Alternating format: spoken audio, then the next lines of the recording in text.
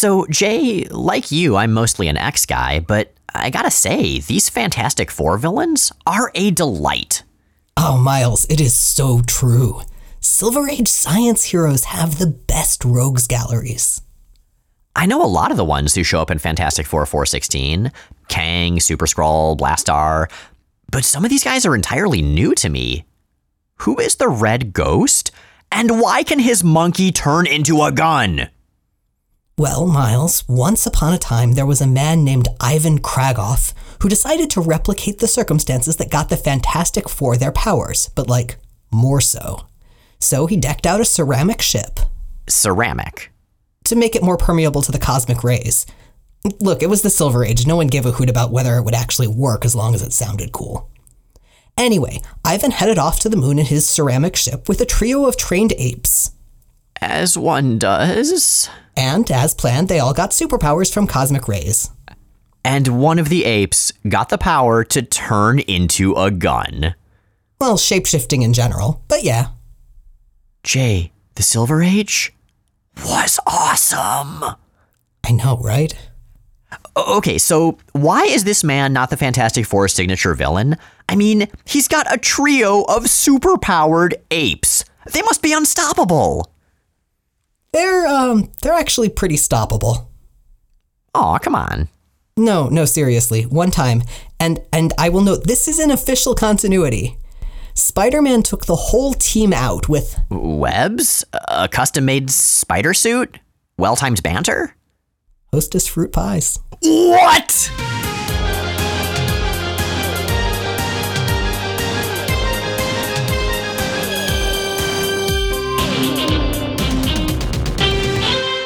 I'm Jay Edidin.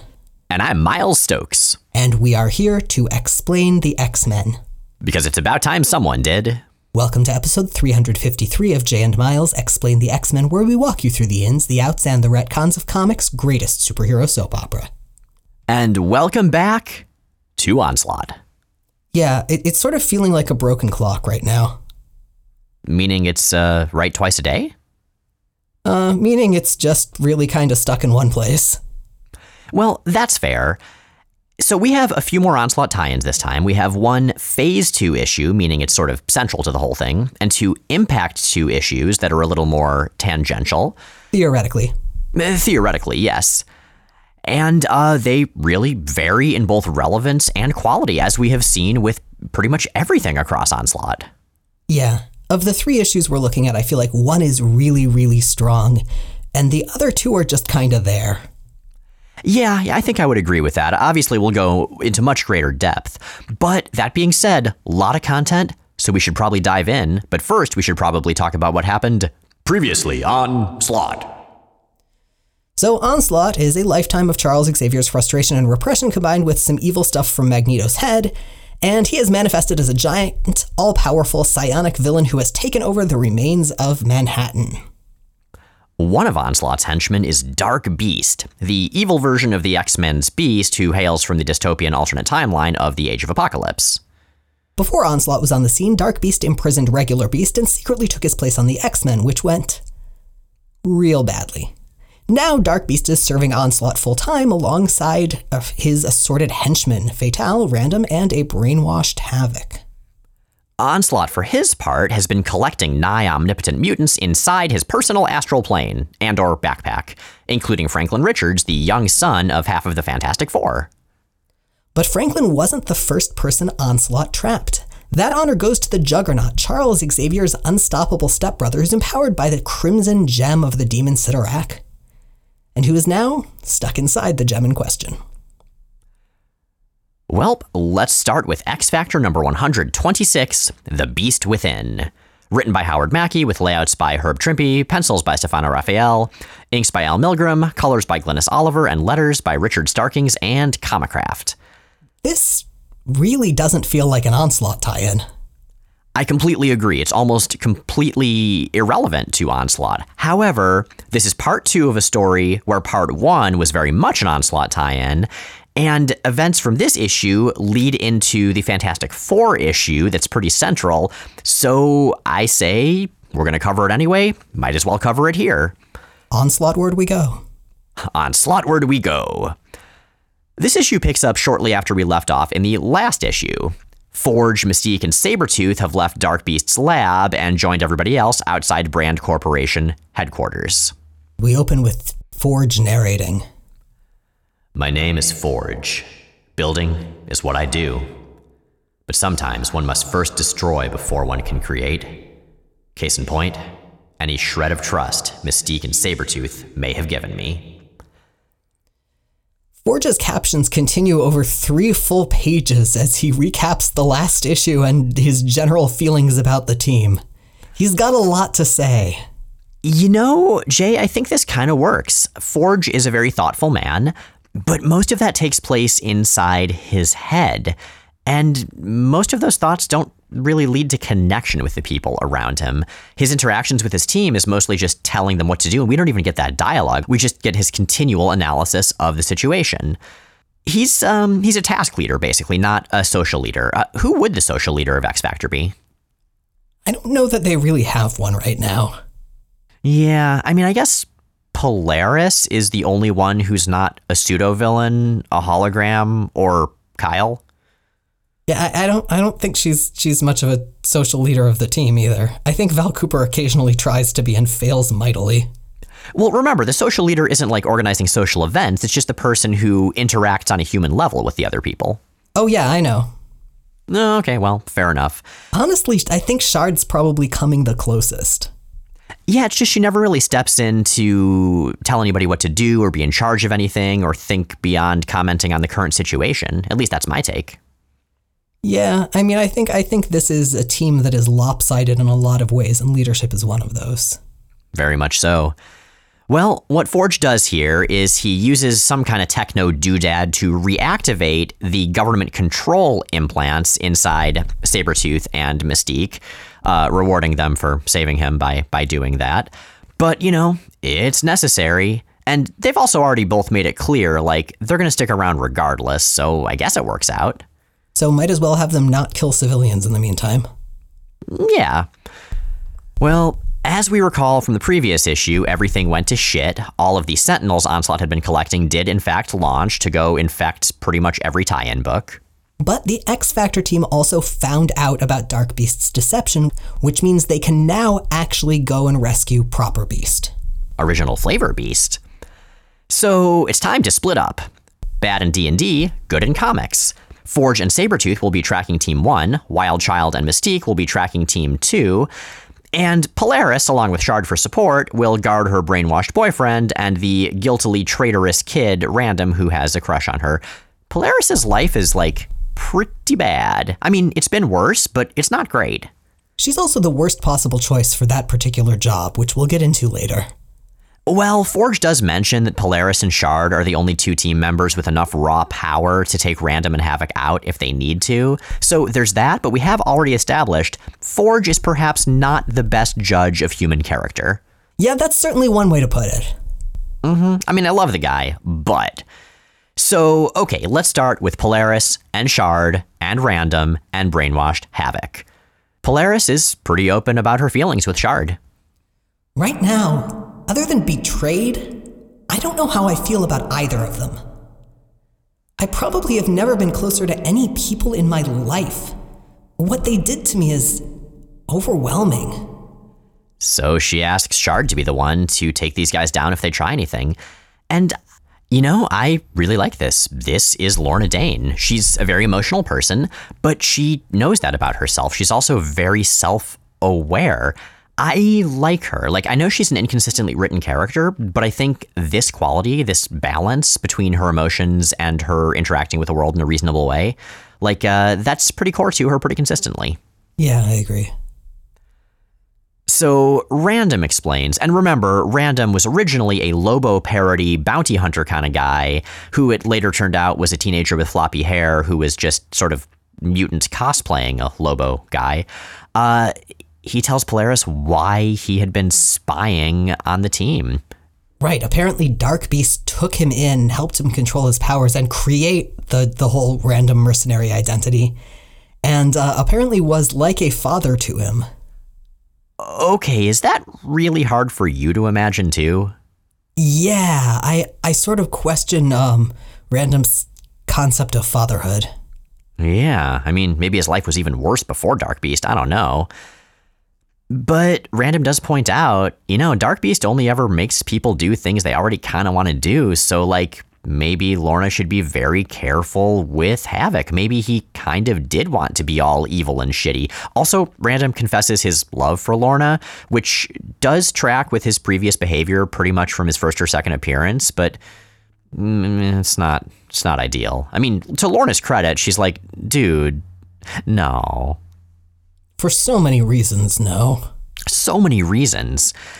What she does do is spend some energy trying to get through to Havoc, and Random freaks out. He's like, no, what did I just say? And he breaks free of his bonds and attacks. It doesn't go great. Havoc also breaks free and pretty much liquefies Random with his plasma blasts, and Random flows down a sewer grate, and he won't be back in this or any other comic for a year and a half. I don't know, maybe Pennywise got him. Also, then it turns out that, Havoc completely faked Polaris out by pretending that he was back, and he zaps everyone. Sure does. Well, let's see what Mystique and Wildchild are up to. All sorts of fun and tracking. And backstory. Retroactive backstory. Wildchild mentions that he and Mystique used to work together back in the day, thus establishing he has even more mysterious connections with basically everyone, just like we found out recently he had with Sabretooth. And to me, what that mainly highlights is that he kind of is a budget Wolverine. I mean, that's the role he's filling on this book, and now he's sharing that role with Sabretooth. It's kind of Wolverine's Robert Kopp. He kind of is, yes. Wildchild uses that previous relationship with Mystique to needle her? Flirt with her? Hard to say. Tell me, how is it that a beautiful blue-skinned babe like yourself has never settled down? Bet you'd make one fine mom, Misty. Okay, let's see. She raised her adopted daughter as a supervillain, had a baby with the devil, and then threw that baby off a cliff when her husband got mad, gave birth to a racist jerk with her serial killer partner Sabretooth, had evil kids with both Wolverine and Professor X in an alternate future. Mother of the Year. For real. Anyway, then Mystique says the floor is dropping away, but the art makes it look just like she's about to accidentally walk into a random chasm. Jay, do you remember that early Silver Age X-Men issue where Jean Grey almost steps into a small hole and then has this giant thought bubble about how she doesn't have time to step aside, but she does have time to levitate a branch across the hole using her powers? I do, and in fact, I think it was a board. Oh, maybe it was a board. Why was there a board there? For Jean to levitate across the hole, obviously. Oh, yeah, good point. Anyway, point being, Wildchild saves Mystique from falling and smells Beast below. But how will they get down? If only one of them could shapeshift into a form that could fly. Wouldn't that be convenient? Well, anyway, let's see what Forge and Sabretooth are up to. Playing Pinochle.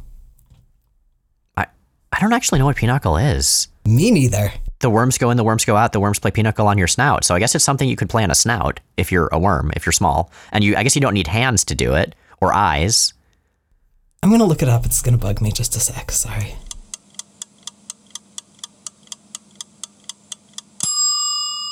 Okay, it is a card game for 2 to 4 players, played with a 48 card deck.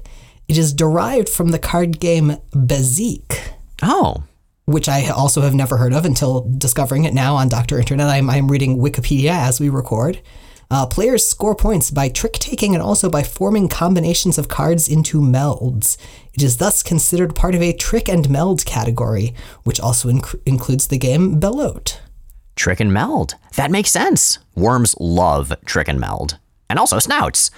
I feel like I don't actually know any more about Pinochle than I did. Wikipedia, you have failed us. Or maybe we're just really lazy and not reading deeply enough. The point is, Sabretooth is being a total jerk to Forge, trying to get under his skin, doing that sort of deep-voiced Hannibal Lecter thing that he tends to do. And Forge is just silent, just like before, except for more and more captions as he analyzes Sabretooth's motivations, the reason Sabretooth was put on the team in the first place, what this might mean for the government making X-Factor do all these things.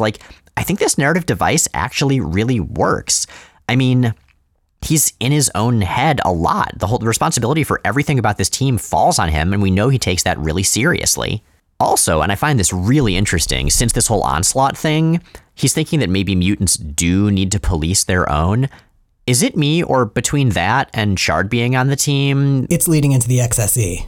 Yeah, it's got to be leading into the XSE. And I don't remember enough of this run to know whether that actually goes anywhere. I suspect it doesn't. But like the stuff with the Hound earlier in the book, I do appreciate that Howard Mackie is doing his best to build backstory for our various futures. Whether it is fun to read or not is debatable, but I appreciate that he's doing it.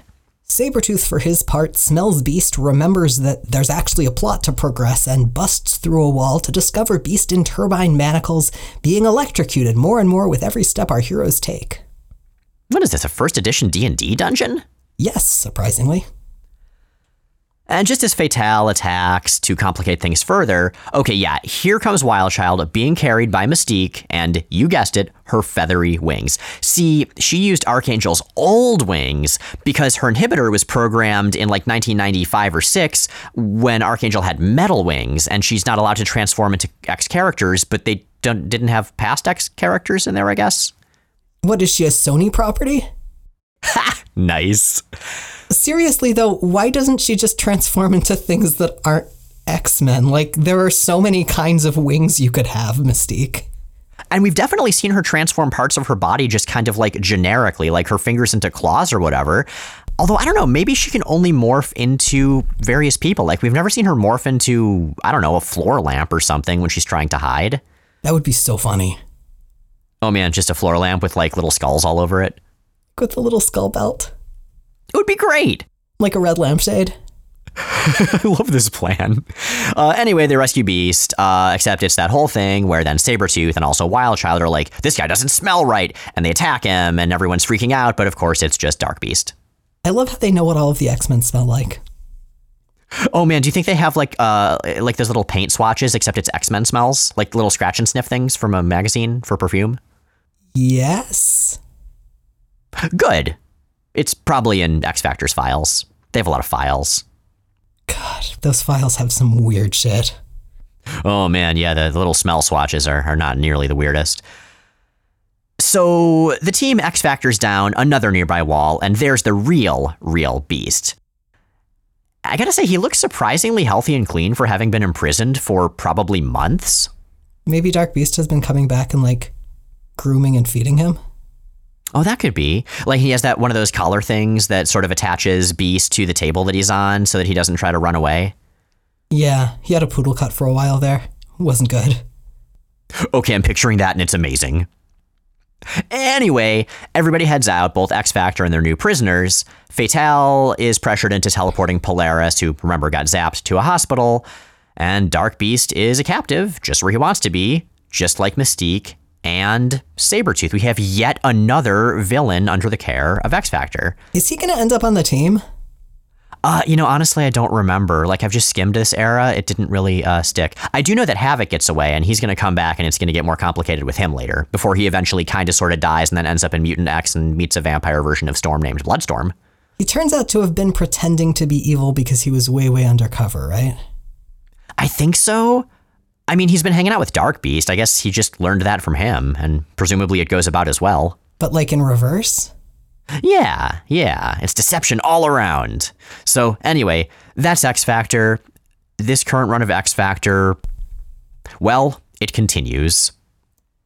We talked about, I'm trying to think of an adjective and I just keep on coming up with extant. We talked about an extant comic.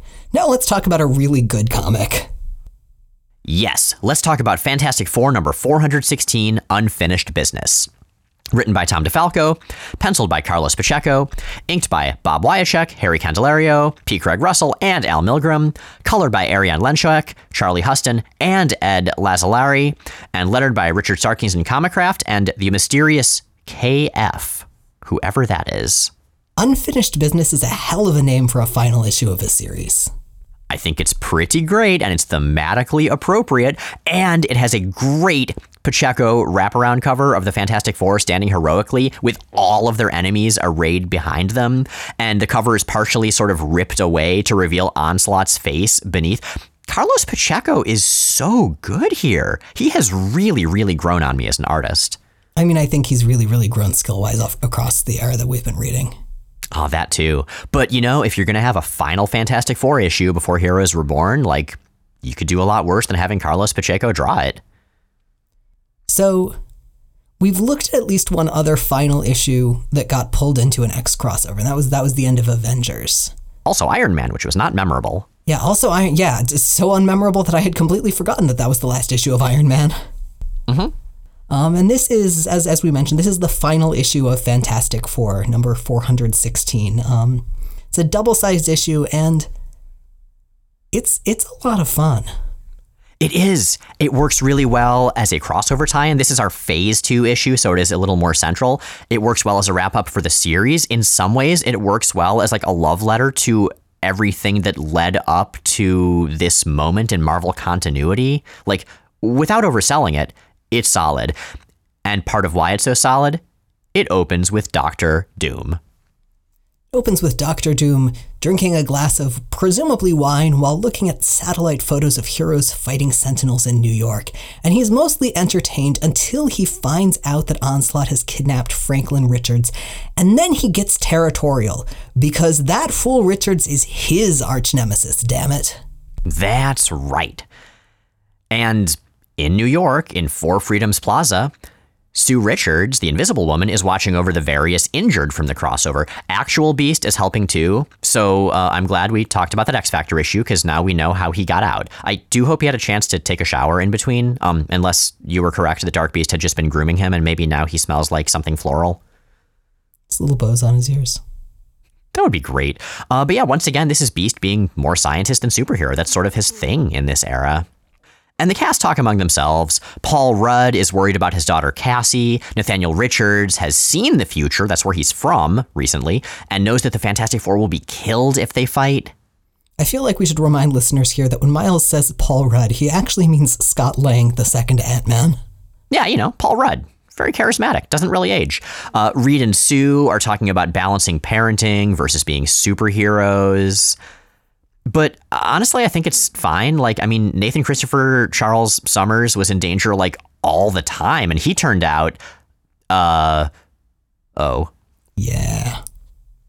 But this works. Like, it's very much a Fantastic Four issue, despite being in the middle of a crossover. These characters are all, being themselves in a way that doesn't feel shoehorned in, but for a reader who's not familiar with the FF, once again, is also great at giving you a really quick idea of, oh, that's who this character is. That's what their personality is. That's what their deal is.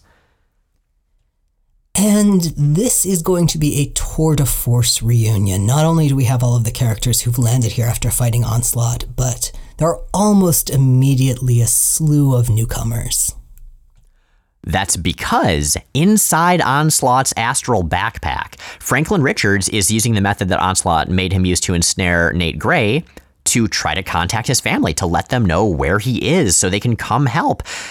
And I'm sorry to say that Onslaught is once again, as much as I love this issue, is once again drawn in his old form from Phase 1 again. And Onslaught decides, well, he is going to let Franklin's signal get through, but he's going to alter what it's sending. And back at Four Freedoms Plaza, Paul Rudd's daughter Cassie is being watched over by Christophe Vernard. Okay, what the hell's going on with this guy? He looks like Doctor Doom. Yeah, that's because he's a clone of Doctor Doom. A clone? Well, I mean, the text talks about how he's just got a copy of Doctor Doom's, brain, but he also has a copy of Doctor Doom's memories in mind. Huh. Okay, so that thing I said about this being mostly accessible to non-Fantastic Four readers? Yeah, Christophe, you're an exception. Anyway, the point is... Oh, you know what the best thing about Christophe is? What? If I recall correctly, he is the love interest in the She-Hulk Diaries. Oh, that's delightful. That was that novel, right? Yeah. Oh, yay. Well done, Christophe. You could do much, much worse than Jennifer Walters. Anyway, the point is, Kang the Conqueror, who you may recall from such television shows as Loki, randomly shows up and attacks, and then vanishes as soon as Christophe punches him. And then Psycho Man, the master of emotion, shows up and attacks the Thing and Alicia Masters, his ex. Okay, I don't know much about the Psycho Man, the master of emotions, but I love him. Like, his design is so goddamn Jack Kirby. With all the dots and fiddly techno bits and that Jack Kirby. His weapon is so great. Yeah, it's this big metal box and it just has big buttons that are labeled fear, doubt, and hate. It's freaking like a weaponized version of that kid's toy that's got the different buttons for the different farm animal sounds. I was going to say it's like a weaponized version of an anxiety disorder. It can be both. ¿Por qué no dos? The cow goes hate. Anyway, Super Skrull and Power Skrull show up, and they attack the Torch and Lyja the Laser Fist. So in addition to having simplistic names and lots of powers, they also don't like interspecies relationships since he's a human and she's a Skrull, so basically fuck them, as the Human Torch says. Bigots like you should open their minds instead of their mouths. And then he sets them on fire. And also, the Inhumans show up to help. Like, all of them. Yeah, and then Blastar attacks, and the Wizard and the Mad Thinker attack Reed and Sue. And there are all these villains and occasional heroes with all of their gimmicks and all of their villain ranting. It is so good. Excuse me, when you say the Wizard, don't you mean the Wizard without wings? That's how he describes himself. I thought his name was just the Wizard. I think that's what he was called on the trading card I had. I don't know much about these characters. I love the implication that most wizards have wings, and this sets him apart. Oh, that's a really good point, yeah. Anyway, Reed very quickly figures out what's going on. Obviously, this is Onslaught using Franklin's reality manipulation powers to make this implausible cavalcade of villainy occur. But that villainy won't get past the latest hero to show up, and that is the very, very topless Namor with his now very fancy long top knot. So I guess in continuity at this point, he recently tried to hook up with Sue again, but nonetheless, Reed respects him and trusts him and Sue enough to work together while Reed himself does science. Namor's impressed. Truly, you are worthy of the name Mr. Fantastic. So be it. Imperious Rex! More heroes show up. It's Black Panther, it's She-Hulk, it's Agatha Harkness, it's the Fantastic Force, who I'm pretty sure are just composed of sheer 90s-ium. I don't know. There are more villains like Devos the Devastator and Tyros the Terrible and Annihilus and Dragon Man and Malice, but not that one. But all of this is leading up to the villain I've been most excited to talk about, that listeners, you heard about not very long ago at all. And that is the Red Ghost. Yep. The Red Ghost, he's this dude with a bunch of apes, and he turns his pet baboon into a high-intensity plasma gun and just narrates like that's a very normal thing to have happen in his life. First of all, that baboon is not his pet, it is his professional partner. Oh, okay, fair. Second, he doesn't turn it into a plasma gun, it turns itself into a plasma gun. I mean, I'm getting the impression that despite being a supervillain, the Red Ghost and his apes have actually a pretty healthy working relationship. They do not. Oh. Well, I love him anyway. Mainly, I love that baboon that turned into a high-intensity plasma gun of its own volition. No, he's arguably kind of an abusive ape master. The apes actually turn on him at one point because it turns out that he's been controlling them by withholding food, like in his first appearance. Oh, well, that's not cool. All right, apes, you don't need that guy. Break free, turn into whatever the hell you want, and, I don't know, live a happy life. Eating Hostess fruit pies, which is just how they can be distracted mid-fight also. I mean, let's be real, Hostess fruit pies, actually pretty good. I mean, terrible for you, but damn satisfying. Thank you, 60s Marvel. You know, stop clock. Anyway, the most important arrival, the second most important arrival after the Red Ghost is Dr. Doom. And he is not an illusion. He is there in person. And he is deeply offended at the Human Torch's implication that he's working for Onslaught. Don't be impertinent. I am not for hire. If I wanted you dead, your corpse would already be smeared across the pavement. I demand an urgent audience with Reed Richards. I assume even you can guess the topic. And no matter how lax the current state of your building's security, a personal escort will always be required for Dr. Doom. Now, Reed finally finishes his neuromantic disruptor, but he needs a power source, and the Thing volunteers to sacrifice the machine they found in the jungles of Brazil that's been letting him turn back to his human form when he wants. God, this comic's weird. It's the Fantastic Four, and it is delightful. But we know this is a big deal. I mean, one of the core things I know about the Thing, and I haven't read a lot of Fantastic Four, is that he feels really shitty about being stuck in his orange, rocky form, and he wants nothing more than to be able to be a human again. And now he's giving that up, but, I mean, he's not even hesitating, because... In case you forgot, Franklin's still my godchild, and there ain't nothing I wouldn't be willing to give up for him. And the neuromantic disruptor disrupts Neuromancer, I guess, because another 7 random villains from different panels fade away, as do the rest. But Agatha Harkness, who you also may remember from that other show, confirms the fact that this attack is occurring means Franklin Richards is still alive. And so it is final battle time. And Sue Richards does the all 4 hands together thing from 1961's Fantastic Four #1, followed by a very 1996 double-page spread of everyone looking heroic as hell. This is the perfect bookend.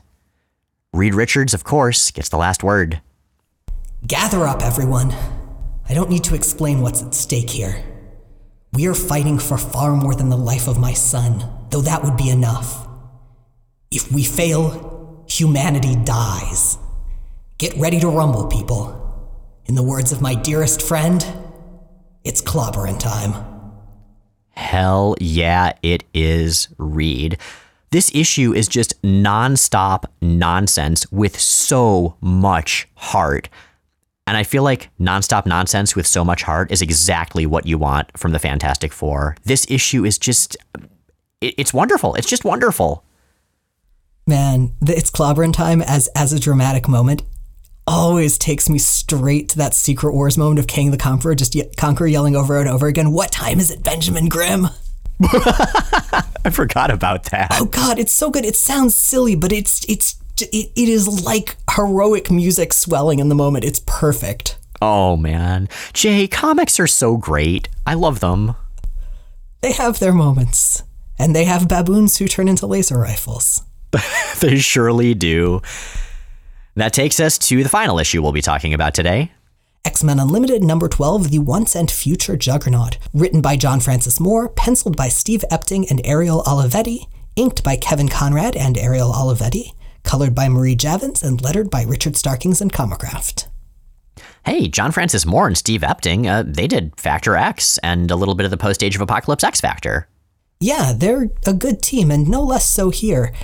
This is another issue that feels significantly disconnected from Onslaught, although it is directly precipitated by him, because way back in X-Men number 54, Juggernaut came to the X-Mansion trying to figure out who Onslaught was, and so became Onslaught's first victim as Professor X ripped the gem of Cyttorak out of his chest and imprisoned him in it.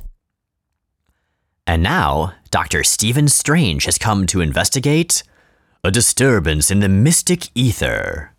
And that disturbance is the Gem of Cyttorak, which is sitting on Xavier's desk like a paperweight with Juggernaut imprisoned inside. And like all good Marvel gems, the Gem of Cyttorak has a whole dimension inside it, which, it's kind of a hell dimension though, so not as cool as it could be. Luckily for Strange, he's got help on its way. That's right.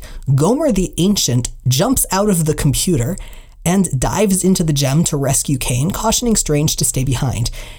So Gomer the Ancient is a small, elderly, immortal, possibly deity of some sort who first showed up in Uncanny X-Men number 329 to help Archangel, Wolverine, and Psylocke collectively rescue Psylocke using the Crimson whatchamacallit. The Crimson Dawn. The Crimson Dawn, yes. As multiple listeners pointed out after we released that episode, Joe Madureira probably based this guy off of Dakuan, the old man from the anime movie Ninja Scroll, which is actually the first anime I ever saw. It kind of freaked me out when I was a kid. When Gomer shows up, though, I do want to mention that the first thing he does is to smash a neon spider that his rival Tar sent.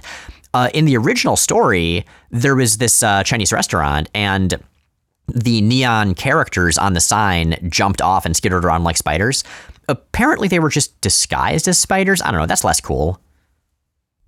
Yeah, I liked it when it was just the letters. I mean, they're still cool looking, but man. Ah, well. Well, anyway. So Kane, for his part, is not having a great time in the gem. In addition to the general inhospitability of Cyttorak's dimension, Kane is being tortured by someone named Spite, who is the demon Despair, which you may recall is spelled D''Spayre, unpleasant little sister. Wait a minute, but Spite is just spelled Spite, like S-P-I-T-E. Right, it should at least be S-P-Y-T-E with an unusual apostrophe. Spite. Yeah. So Spite's deal is that she feeds on tortured souls. Who is she, Silent Hill in tight pants? Ugh. Well, she'll actually show up again in a Juggernaut one-shot.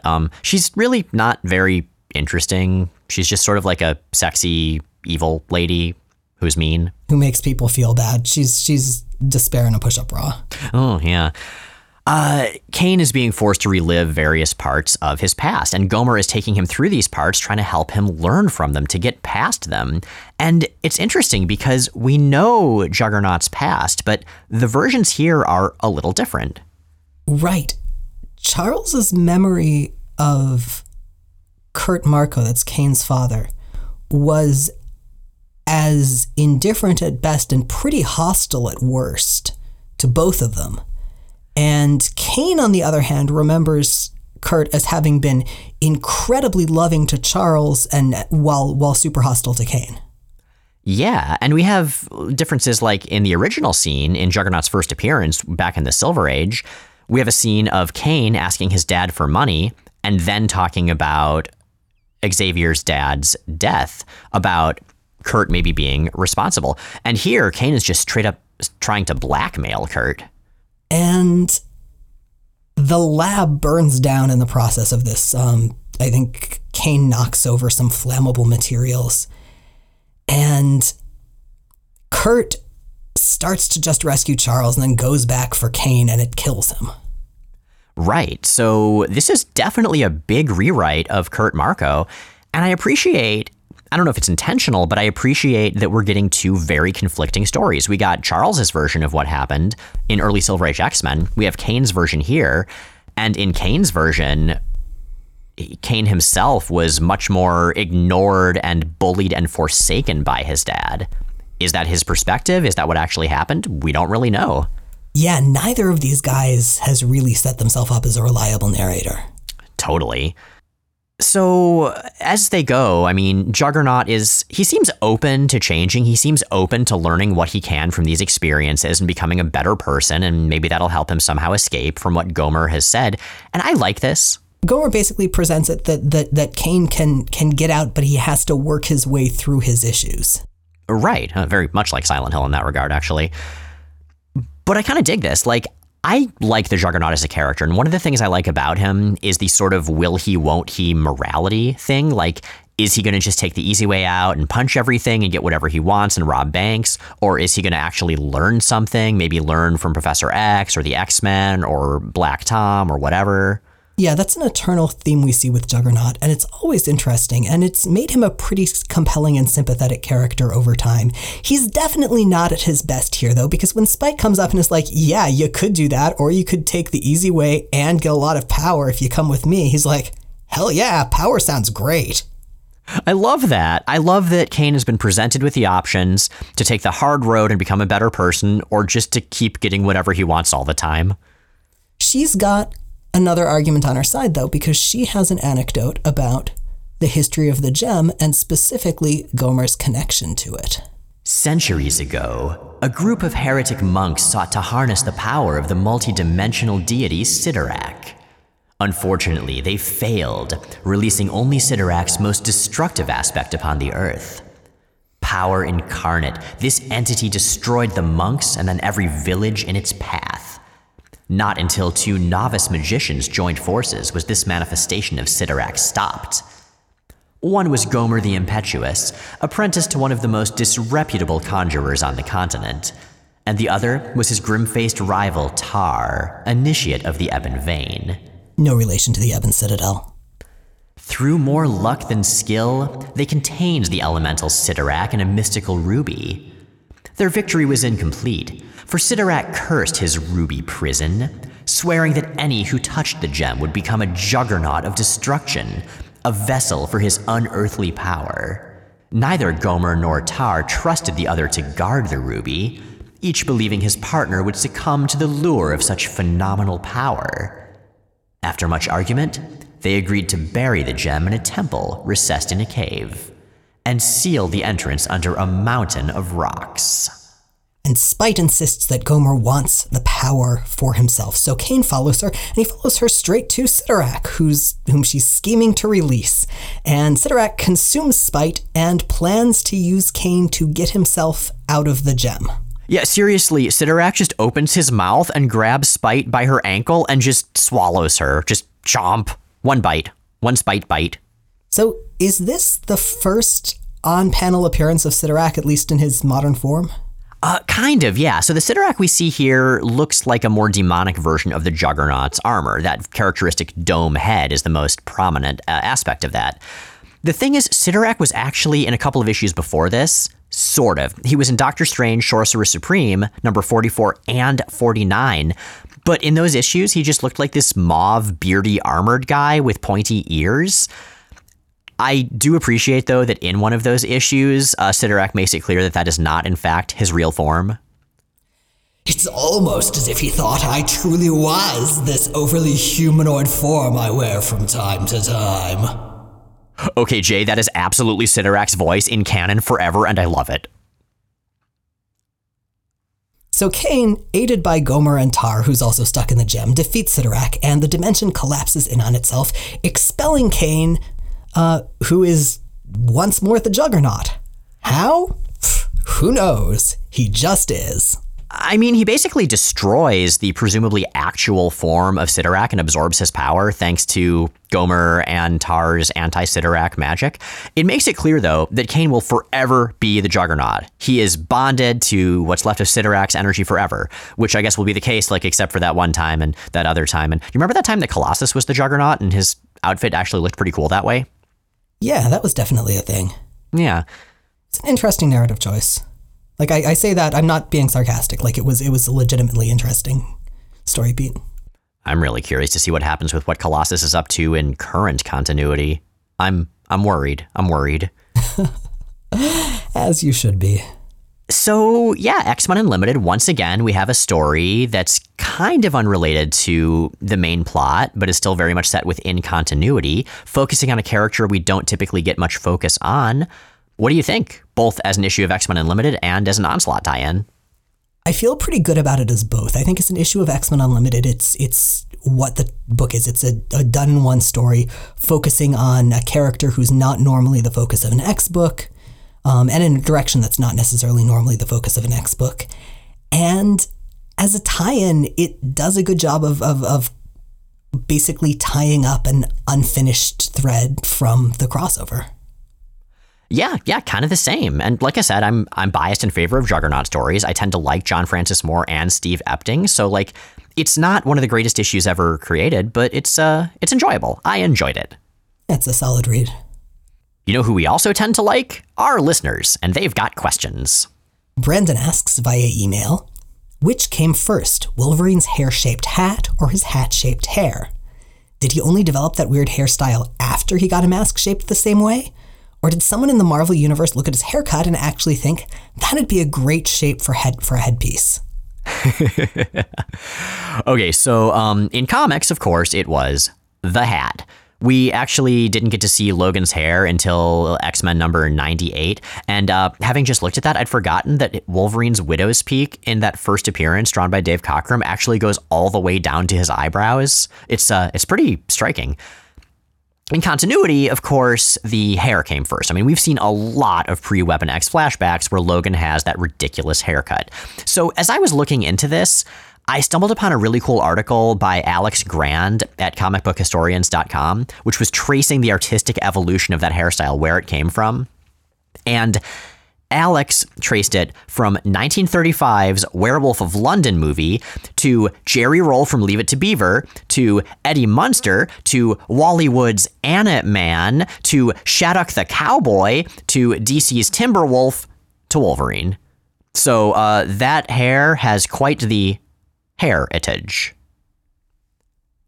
Wow, you did that. Sure did. But seriously, Wolverine must have a healing factor for his hair to flip out like that, even after wearing his hat thing for like days at a time or years at a time. It wasn't until X-Men number 98 that he took his hat off. Although I guess I do have this one like beard cowlick on the corner of my jaw that is just as stubborn. So I don't know, maybe I'm a mutant.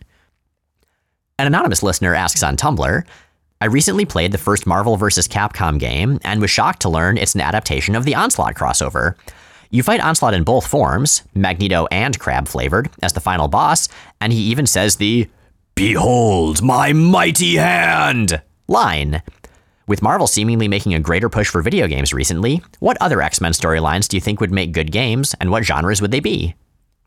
I want an old school Excalibur point-and-click adventure game. Oh man, that would be so much fun, like old LucasArts style. Okay, would it cover a specific Excalibur story or just like in general?